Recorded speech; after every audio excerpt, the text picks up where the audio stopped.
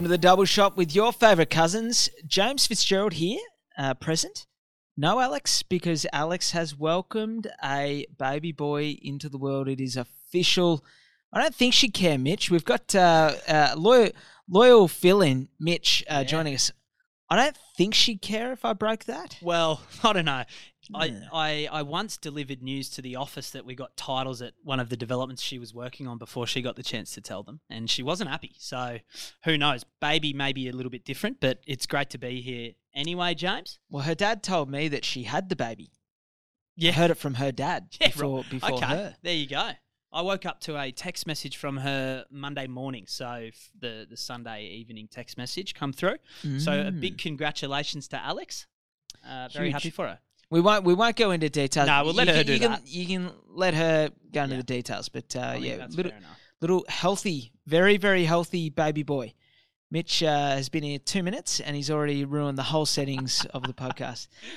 Hey, I don't know where to start today because there is a fair bit to cover. We had the week off, so it has meant that we've got a bit of a list to get through here. Some fairly meaty stuff, but I feel I can't start anywhere else than in the broader topic of job applications. Yeah, job applications are taking a change. So I don't know about you, but for most of my life, I've been submitting job applications with your CV, fair bit of mail on it as well, fairly beefed up. You've been nervous about the recent introduction of fact checkers. Absolutely. But there's a lot of companies, including Hilton, who are moving away from that structure and introducing video applications. Yes. And on nothing else but the TikTok platform, which I thought was a little bit crazy. Yeah. Well, I think ChatGPT has thrown a real spanner in the works because you can get a impeccable CV and cover letter from ChatGPT, and there's probably a fair chunk of people using it. Oh, 100%. So I can understand wanting to, I guess, get a sense for the real applicant, trying to distinguish from what might or might not have been generated through artificial intelligence. But yeah, Hilton Hotels mandated that their applicants submit a video via TikTok. Yeah, and I thought the most strange part of the requirements is that they've got to do it on their public platform, hashtag, I think Hilton hiring or something like that. So I assume that it's like you post to your followers hashtagging Hilton and they see it, which I think is a bit strange. Like, I'm all for the video application part of it. I think that's good because the CV really, like, a CV gets an interview and then I think the decision's made from the interview. I don't know. You've hired a lot of people in your time. What do you think about whether or not a video application would be something that you'd would be appealing to you when hiring? Well, I think sometimes you get a bit of a copy-paste job, which is not the idea of an application. You want them to personalize it to the company and have an interest in it. So my go-to used to be to get them to email it direct, and then anyone who just applied through, say, Seek or something, you sort of thought, well, they're probably not really paying attention. But no, it's certainly, I think it's very relevant because as I think back now, the quality of job application these days is high. There's very little spelling mistakes for starters. Yeah, correct. So ChatGPT's changed it for the best or the worst, depending on how you look at it. But no, I'm in support of the video application. What about work from home? So you're in support of the video job application. What about work from home? That has been something that's been getting a bit of media attention. There's there's been companies mandating that their staff come back into work, and some of the staff have basically gone to the Fair Work Commission, which is the arbiter of people being treated fairly or not fairly in their workplace, and challenged whether this particular one, the company was Maxia, which is a packaging provider, and whether or not they had reasonable grounds to reject an employee's request to work from home full-time after she claimed that she needed to work 100% remotely to care for a young child, which he was seeking custody every second week. The Fair Work Commission has basically said that it is fair for Maxia to require the employer to spend at least 40% of every working week in his working time in the office when he was not caring for his child. That's fair enough, isn't it? Like, I think if they had rejected any time spent at home, I think that would be a bit unfair, particularly if he's or she's trying to, get custody of the child. But whilst the child's with the parent, I think that's probably fair enough. You require them to come into work.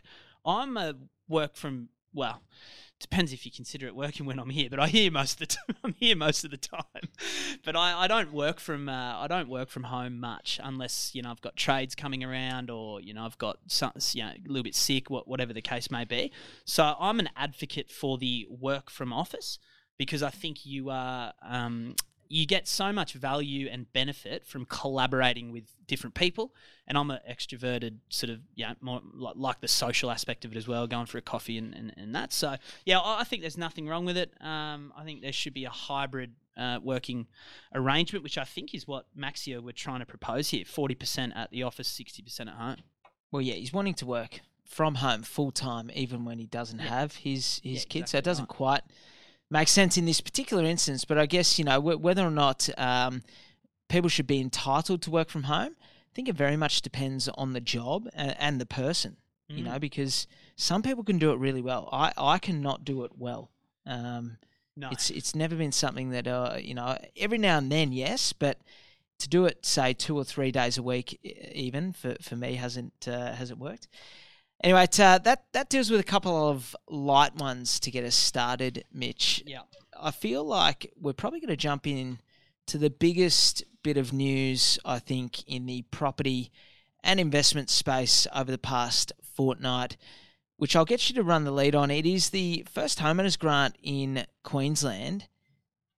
You want to run us through what's happened there? Yeah, so I think the state government via Anastasia Palaszczuk, the Premier, last week, I can't remember, it was Sunday 2 weeks ago, I think it was, have announced that they were doubling the first homeowner grant. Now, I mean, most people would be familiar with what the first homeowners grant is, but effectively it's a incentive that the state government give to people entering the market for the first time, whereby they give what used to be $15,000 towards the cost of a home. Now, there's various requirements and criteria and thresholds that property has to meet, but they've said that they were going to double that to $30,000, which they're anticipating will activate about an additional 12,000 people to get into the market over the next 3 years. I think that they're going to offer it to 2025.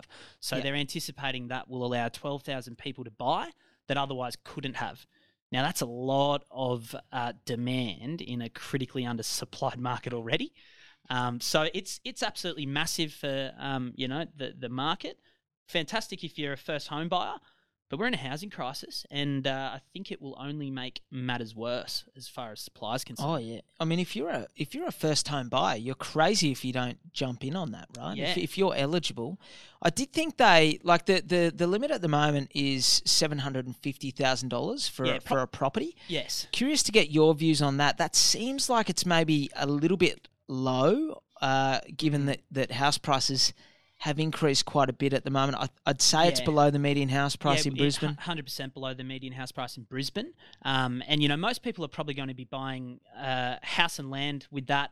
I mean, a unit, might be better suited to being under 750,000, but house and land, which is what we deal with, you would be very lucky to find house and land in most parts of southeast Queensland today under 750,000, because it means, with construction costs the way they are today, a house might cost you anywhere between $350,000 to $400,000 to build. So it doesn't leave much for your land price. $300,000, $350,000 thereabouts, to basically find a block of land, which is tough to do. The Queensland government has only once in the past increased the first homeowners grant, and it was at the back of the global financial crisis, 2009 and 10. They increased it. It was 7,000 at the time, and for a while there, they increased it to 21,000. So they tripled it. Yeah. And then that was maybe for the first 12 months, and then the second 12 months, it jumped from 7,000 to 14,000. Do you want to have a stab at what it did for first home buyer activity at the time? Oh, so what? Just in terms of like percentage increase. I would say, like, let's say it had a 30% impact in that 30% of people, like 30% more people could buy from first home buyer market. Where did I land? You're not bad. A little bit light, a 50% increase. 50%, wow. So if there was 6,000 first home buyers, there was 9,000 the next year. So that is a big jump. Yes. And then we both know that the only other time really that the Queensland government has had an increased first homeowners grant was when all of Australia got it through Home Builder. And if back in 2010, so that increased it from 15,000 to 40,000. Yes, so you got a much bigger boost than even this time around. That doubled first home buyer activity. Yeah. So not just 50%, it doubled. Yeah, well, we first certainly home buyer activity. Sort of felt that on the ground, didn't we? Probably important as well. You know, we sort of take for granted that most people, you know, will be familiar with the requirements, but might just run through them so you know who is eligible. Yep. So you've got to be, as I said, building a new home valued less than 750,000. So that accounts for buying off the plan, that type of thing. It just can't have been lived in before. You must be 18 years of age, obviously, and you also qualifies for units, duplexes, townhouses, and the one that I thought was most interesting is granny flats built on a relative's land. So riddle me how that works. I don't know, but that would mean that if you have family who own land and that land is suitable, say for adding an auxiliary dwelling or a granny flat to it, that you might be eligible to to cut a deal with them and get the first homeowners grant towards a granny flat, which is great. Granny flat built on a relative's land. Yeah, so a granny flat couldn't cost you much more than 150,000. You're getting 30,000 towards it, and you wouldn't own the land either. So it's it'd be an interesting scenario. But geez, if you're a wealthy baby boomer, you'd be tapping one of your nieces and nephews on the shoulder and saying, "Hey, what about this?" Yeah. So anyone that's a first home buyer, certainly something to look into, I think. Absolutely, and if you know, if you know someone who's a first home buyer, push them to do it. They've got to do it. This is, I thought Home Builder was a once in a lifetime. This is probably a once in a lifetime in the sense of the state government doing it alone. They have to do it, and it's not perfect, but we're just not building enough houses at the moment. And if you're going to help anyone, you might as well help the first home buyers, is I imagine their theory. They are the ones who probably the most at need and will benefit from it. Hey, have you ever shared a house? Changing tack slightly, but it is somewhat related. Yeah. Have you ever shared a house with someone? No. Well, other than my partner. Not really. Never had flatmates. Never had flatmates. Did a stint overseas where shared a house, but it's sort of a different landscape over there. It's not, you're not going to work and doing domestics. It's a bit different. But no, never shared a house. Just moved in with the partner. And then bought a place with the partner and have continued on that. What about you? I recall that you have shared a few houses in your time. Yeah. I've had some nightmare situations, to be honest. Yeah. I moved up to Brisbane when I was 20 years old. Yeah. And Flatmates wasn't around, flatmates.com or realestate.com. Like, you just had to go on Gumtree. Even Facebook, there was no marketplace. So you had to go on Gumtree, and I just wasn't having any luck finding people or places where I wanted to live. So I figured, how hard can it be? I'll just go and rent a place and then I'll fill the rooms. So I took out a lease on a 3-bedroom townhome in an area that I wanted to live. I put up a Facebook ad. Next thing I know, I'm inundated and I've got my 2 roommates. Yeah. Wasn't like a selective process. I was going to say, how'd you filter the inquiry? Well, the issue was I was the only one on the lease. Yeah. So I'm the one who paid the bond. I'm the only one who so people would just leave with like a week's notice. And you're 20 years old as well. So 20 years old. I'm sort of flat out trying to not spend all my money on the weekend and leave enough for groceries the next week. Let alone when another housemate ups and leaves. But it is a serious rite of passage to becoming an adult. And there wasn't a lot of people sharing homes through COVID, I guess because we needed space with the lockdowns and all that. We actually saw shared housing drop significantly, but flatmates.com have let us know during the week that they have seen an 11% increase in October in terms of people joining and becoming a member on their website, and a 16% increase year on year. And then the properties advertised on their platform is up by 38% on this time last year. So shared housing making a massive, massive comeback. And it makes sense. It makes a lot of sense. I was just about to say, like, we're in a rental crisis at the moment. So vacancy rates very tight, price of rent going up dramatically. So it makes sense that people would be looking at alternative measures. Plus, on the other side, there's probably a lot of homeowners feeling the increases from the RBA of recent times, 13 or 14 in a row. So it's a good way for them to rent out rooms. So, yeah, I mean, that makes perfect sense to me that, sharing houses would be increasing. Can't believe you went straight into sharing a house with your missus. Yeah. You had no practice run, no. Right. No, it worked well. We get along great. But, yeah. We get along great. Sometimes. She's your fiance, we'd hope so. Yeah, sometimes. Hey, let's whilst we're on the topic of spending, yes, right? Let's talk about okay, we love this stat, don't we? Who's spending money and who's not? Mate, I'll tell you what, those bloody boomers. And now, you sit next to one every day who I reckon is a big contributor to this growing trend. Like, inflation's biting at the moment, right? Yeah, inflation's up. I don't know, 5-6% for the year, and most people I think are thinking, or at least people our age, under 40, are thinking, who's spending all this money? I'm cutting back. Yeah, like my mortgage has gone up. Who is spending on discretionary items? I can tell you who is. Well, do tell me. It's the over 65s, and you're dead right. I sit next to one who's a good mate of mine, and there's nothing he does better than go and spend. Now, well, he's in the over 75 category, which is a particularly bad offender. It's a particularly bad one. Probably never had debt in his life, so interest rate rises are like a distant memory to him. He makes more money because he's got money in the bank. Because he's banging on about his super returns and his deposit returns. So if inflation's 5 and a bit %, yes, what are our grey nomads doing to contribute to discretionary spending, right? So we'll start there. Discretionary spending for the 65 plus category is up 7.2%, right? Ooh. So that's okay.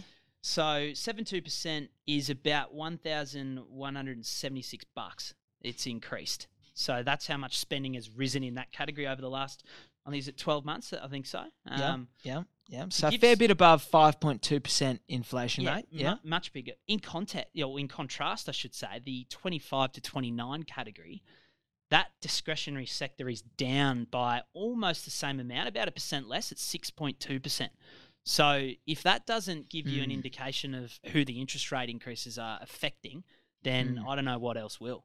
Well, I guess at that stage in your life, you're starting to think about your first home, you're thinking about a deposit. Yes. And you're seeing, interest rates go up, but you're also probably seeing prices go up. So you're thinking, I've got to work even harder to save some money. Yep. Plus, if you already own property, you're likely having just secured a 30-year loan term, so your debt's probably at the highest it'll be, and you probably got, you are feeling that.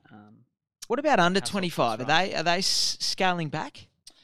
Under 25 dropped about 0.1% across both categories. So hardly any. Sort of unchanged, really. 18 to 24. Geez, you're probably putting most of your money in the pub on a weekend. I reckon. And you're living at home. Like, you're not. I don't think you're bothered if your savings buffer isn't moving month to month. No. Potentially. And then look, I think the declines have been in that under 40 category. Everyone over 40 seems to be, increasing their spendings and savings buffer.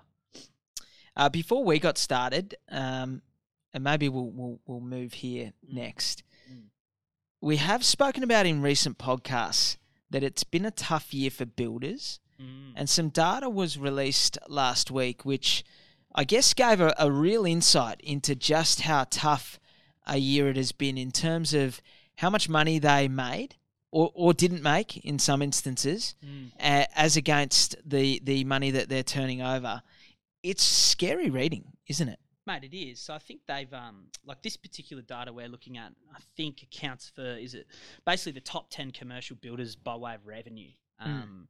And on top of that list is, a well-known builder by the name of Hutchinson's. A lot of people would see their banners everywhere, cranes, particularly in Queensland. They're big in Queensland. Yeah, but are a national builder, or in most states of Australia, maybe not in the West. But in any event, this financial year, or FY23, I should say, which is the most recent financial year, they had $3.12 billion in revenue, as compared to last year where they had $2.66 billion. So that was FY22. So they've a lot more money. Increased their revenue. However, their profit or their earnings before tax has dropped considerably. So on $3.12 billion of revenue, what do you think a acceptable margin would be by way of a percentage on that for profit? 2 or 3%? Yeah, I think so too. Hutchie's at 0.2%, according to this data. Jeez. So basically, off that revenue before tax, they've earned $6.27 million. And after tax, I think their net earnings is about 2.83. So it seems like that's a lot of revenue for, not a lot of reward. Whereas, flip that to, say, BMD, who, as far as revenue, are the third largest across the country. They had $2.34 billion in revenue for about they had $1.73 billion in revenue for a 3% margin, which is what you say is a pretty good year. So that was about 51 million in profit. So across the top 20, I think the one that jumped out to us, wasn't it, that on average their margin is about 1%. Yes. Whereas this time last year it was 2%. Yes. Exactly. So it'd be nervous times if you're a builder at the moment. If you do happen to have a builder who isn't charging you variations and seems to be finishing the job, just be grateful, I think, because you could be a very good manager of a building organisation and still be really struggling today. And obviously hats goes off. We might have some listeners who are builders. Hats go off to you guys. You're doing a really tough job at the moment. Good on you if you're making it all work. Where do we go next? I'm thinking I might talk about this sensational, in my opinion, proposal that's been put up, and I want to get your thoughts on this. I think I know where you might be going with this. By man Braggsy? Liberal Senator Andrew Bragg. He's had a great idea. I like it. Why do you have to park your super in some? I don't like. You and I were trying to work this out the other day. If you try and figure out what your super fund made you last year, get a cup of coffee and lock away an hour, because you need a degree in hardcore mathematics to try and figure out their statements. Their statements are 10 pages long. You got to. I'm trying. If I want to go and see, all right, how much has my money returned me relative to the investment amount, so a percentage, right? You can't find it, and when you do, well, what's confusing is it tells you how much money you had, how much money you've got, but then what you think, oh, that's incredible, but then you go, wait a sec, no, my employer has put money in throughout the year, correct? So I've got to figure out what they put in, correct? So I can then figure out what the fund actually made. So I found it buried. I went and looked at it the other day. I found it buried, and my super fund's reporting that it made me a 7.7% return over the last 12 months. And I'm thinking, that's pretty good. That sounds good. And then I look into it deeper. That's before all of your fees, costs, everything gets taken out. And I'm just going to segue into a little pop quiz or stat fact, whatever you might call it. So I'll give you the scenario. By the way, we've got no producer Jordan this week, so there's going to be no no stinger. No stinger. Oh, no. I don't know how to work those things. Can you give us a live rendition of it? Stat fact. Yeah, that sounds pretty good. So sorry, guys. Jordan's back next week, listeners. We will up the game next week. Yeah. Well, maybe. So what I was going to say is, super funds across Australia manage about $3 trillion of funds today. What do you think per annum they issue in fees? On $3 trillion. 300 million? $30 billion in fees 30 billion across the country are levied to, everyday Australians via their supers, which is a lot of money when you think about it. Big industry. So back to Bragsy, who's proposing. I don't even know if we got into what he was proposing, but no, we didn't actually. But it is relative. But I guess so. What do you reckon your net return was after fees? I worked it out. So I think I paid about $1,000 in fees. It worked out that it dropped to about 6%, which is still okay. 6% is pretty good. 6% sounds okay, but I'm still. By the way, I'm still not confident that that's correct. I haven't audited enough to be comfortable with it, but. Either way, the 7.7 netted out to about 6% after your costs. And also, that's factoring in your insurance premiums through your super that you're paying for, life, death, total disability, as well as, the fees and admin costs that they levy you. But $30 billion across the country to everyday Australians per annum is a lot of money in fees that super funds charge. Obviously, there are good super funds out there, so it does pay to talk to someone who knows about super funds, not us, but talk to someone who knows about it. Financial advice areas, aren't we? Yes. Liberal Senator Andrew Bragg. Yes, let's talk about what he has proposed. Yes. Then. Yes. So, now I've done the headline dot points, right? And what he sounds like he's proposing to me is that he wants people to have the ability, if they so choose, to move their super balance into their offset accounts, which would help carry the burden of interest rates and help offset the cost of your home loans effectively. Yeah. So in summary, that's the snapshot of what he's doing. And he's banged the super drum a lot in his time. I think he was the one that was proposing that during COVID you can unlock super to get in the market and all that type of thing. So not out of his wheelhouse, but this is his latest. Super fun into the offset. Would you do it if you had the ability, and what do you think of it? I love it, and I think you can support it. You can go on his website, and he's like, you can register to support the idea. But I think it's a great initiative for people who, if you think about it, the money that you pay on your mortgage is after-tax dollars. Yes. So if you're paying 6% in interest, which the average homeowner would be paying about that today. Yes. Which is akin to the return that you got last year, right? The issue is it's after tax. So most people are getting taxed 30 cents on the dollar.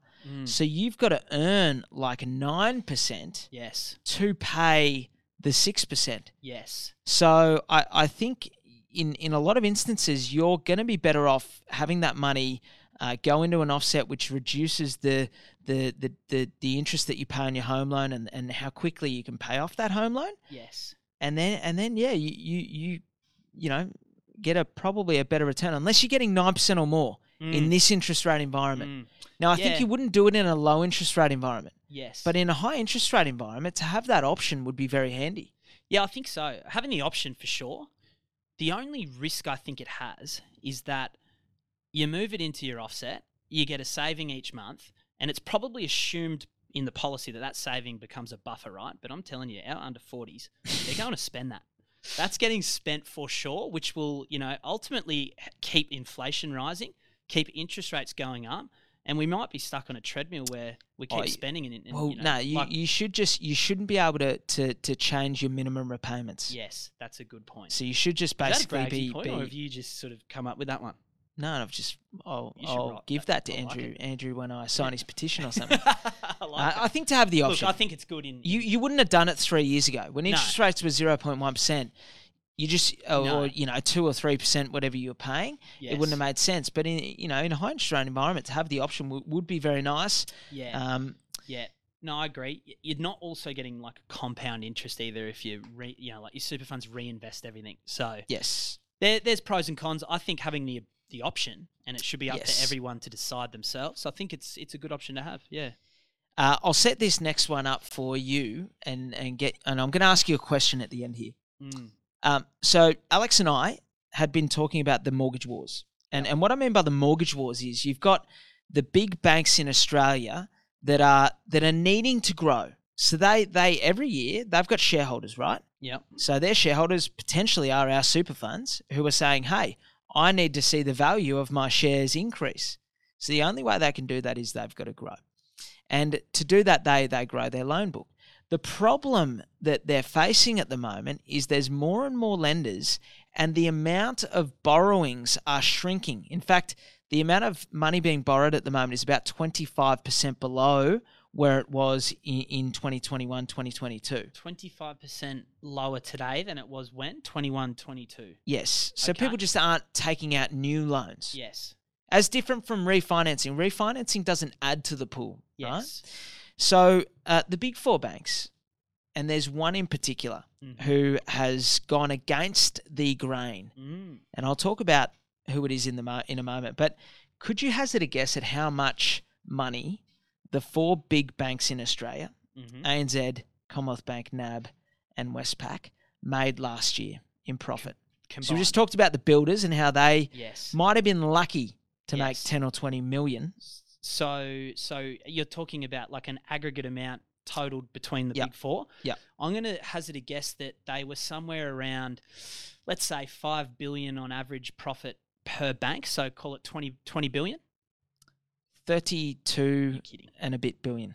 Whilst interest rates are doing what they're doing. Exactly. Wow. Commonwealth Bank alone made 10 billion. And ANZ, NAB and Westpac all made in the early sevens. Geez, that's big money. And where's it coming from? Like you're saying new loans are down. So obviously, surely those businesses aren't producing more profit than they were in previous years. Is it coming from other sectors of their business? Or Well, it's their margins. So what they've been doing is they take our savings and then they lend it out. Yes. So what they've been doing is they've been pushing our loan rates up, but they haven't been increasing savings by as much. Slimy bastards. Slimy buggers. I know. Well, and ANZ are onto it. So ANZ have for a long time had a big business banking arm, but they've said we're going to go more aggressively after the home loan market. And so what they've actually done is they've cut their margins. So instead of competing with all the other banks on similar margins, they have literally, I've got the exact figure here, they have dropped their margin from 2.4% to 1.65%. Wow.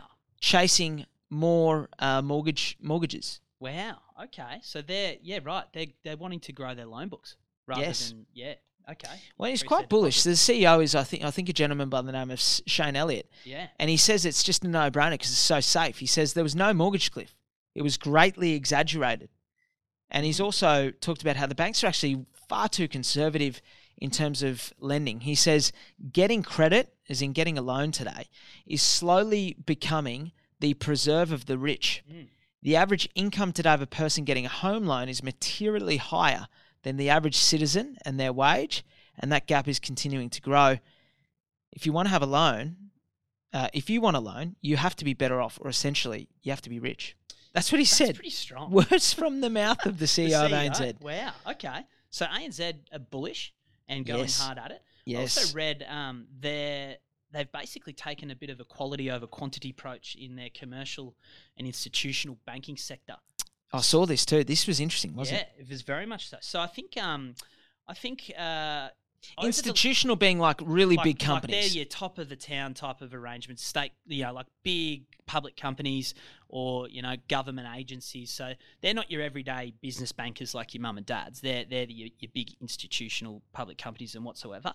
I think that last year they had 27,000 customers in that sector. So 27,000 institutional or commercial banking customers. 27,000, yeah. 27,000. They've reduced that to 7,000. Sorry, that's over the past 7 years that they've gone from 27,000. Oh, I was going to say. Not in 1 year. My apologies. Over the last 7. Imagine being the poor 20,000 that got... What, you just get a letter from ANZ going, thanks so much. You've got like 2 weeks notice to go find a new bank. But in any event, though, their profit's gone up in that sector. So they've reduced their clients or customers to 7,000. But they've increased their profit. So I think their profit was 1.94 billion last year, and it's gone up to 2.96 billion, even though that they've reduced their clients. So there you go. There we go. And sorry, I forgot to make the segue. A couple of episodes ago, spoke about the fact that Commonwealth Bank, for the first time in 2 decades, had their total loans shrink in a quarter. Yeah. And hence my point that ANZ has been basically taking that business from Commonwealth Bank, the biggest bank in Australia. So there is a war going on at the moment. How is it relevant for you if you're a listener? Your bank is charging you more interest than they should. That is a fact. That's like everywhere. It's crazy at the moment. The Reserve Bank are publishing figures every month to the effect that the average person pays 0.5% to 1% more than what a new customer with the same financial situation gets. Wow. So, I mean, we bang on about it all the time. I think every time I've been on the podcast, this has come up in some way. But because it literally isn't changing.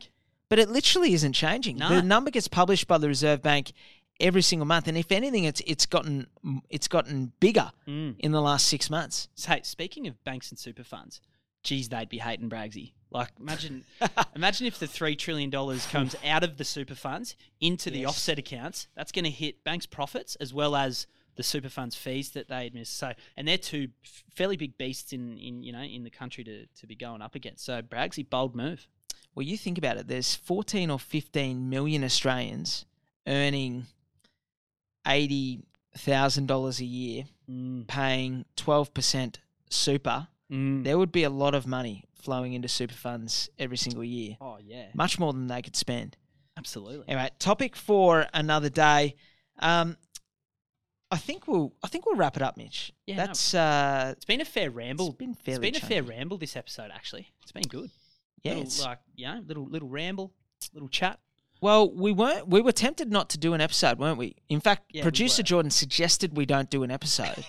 He had no trust or faith in us to be able to. Hit record. Which is hold on. We haven't got it into the podcast system yet. So we might just be talking. If you're listening to this, we figured it out.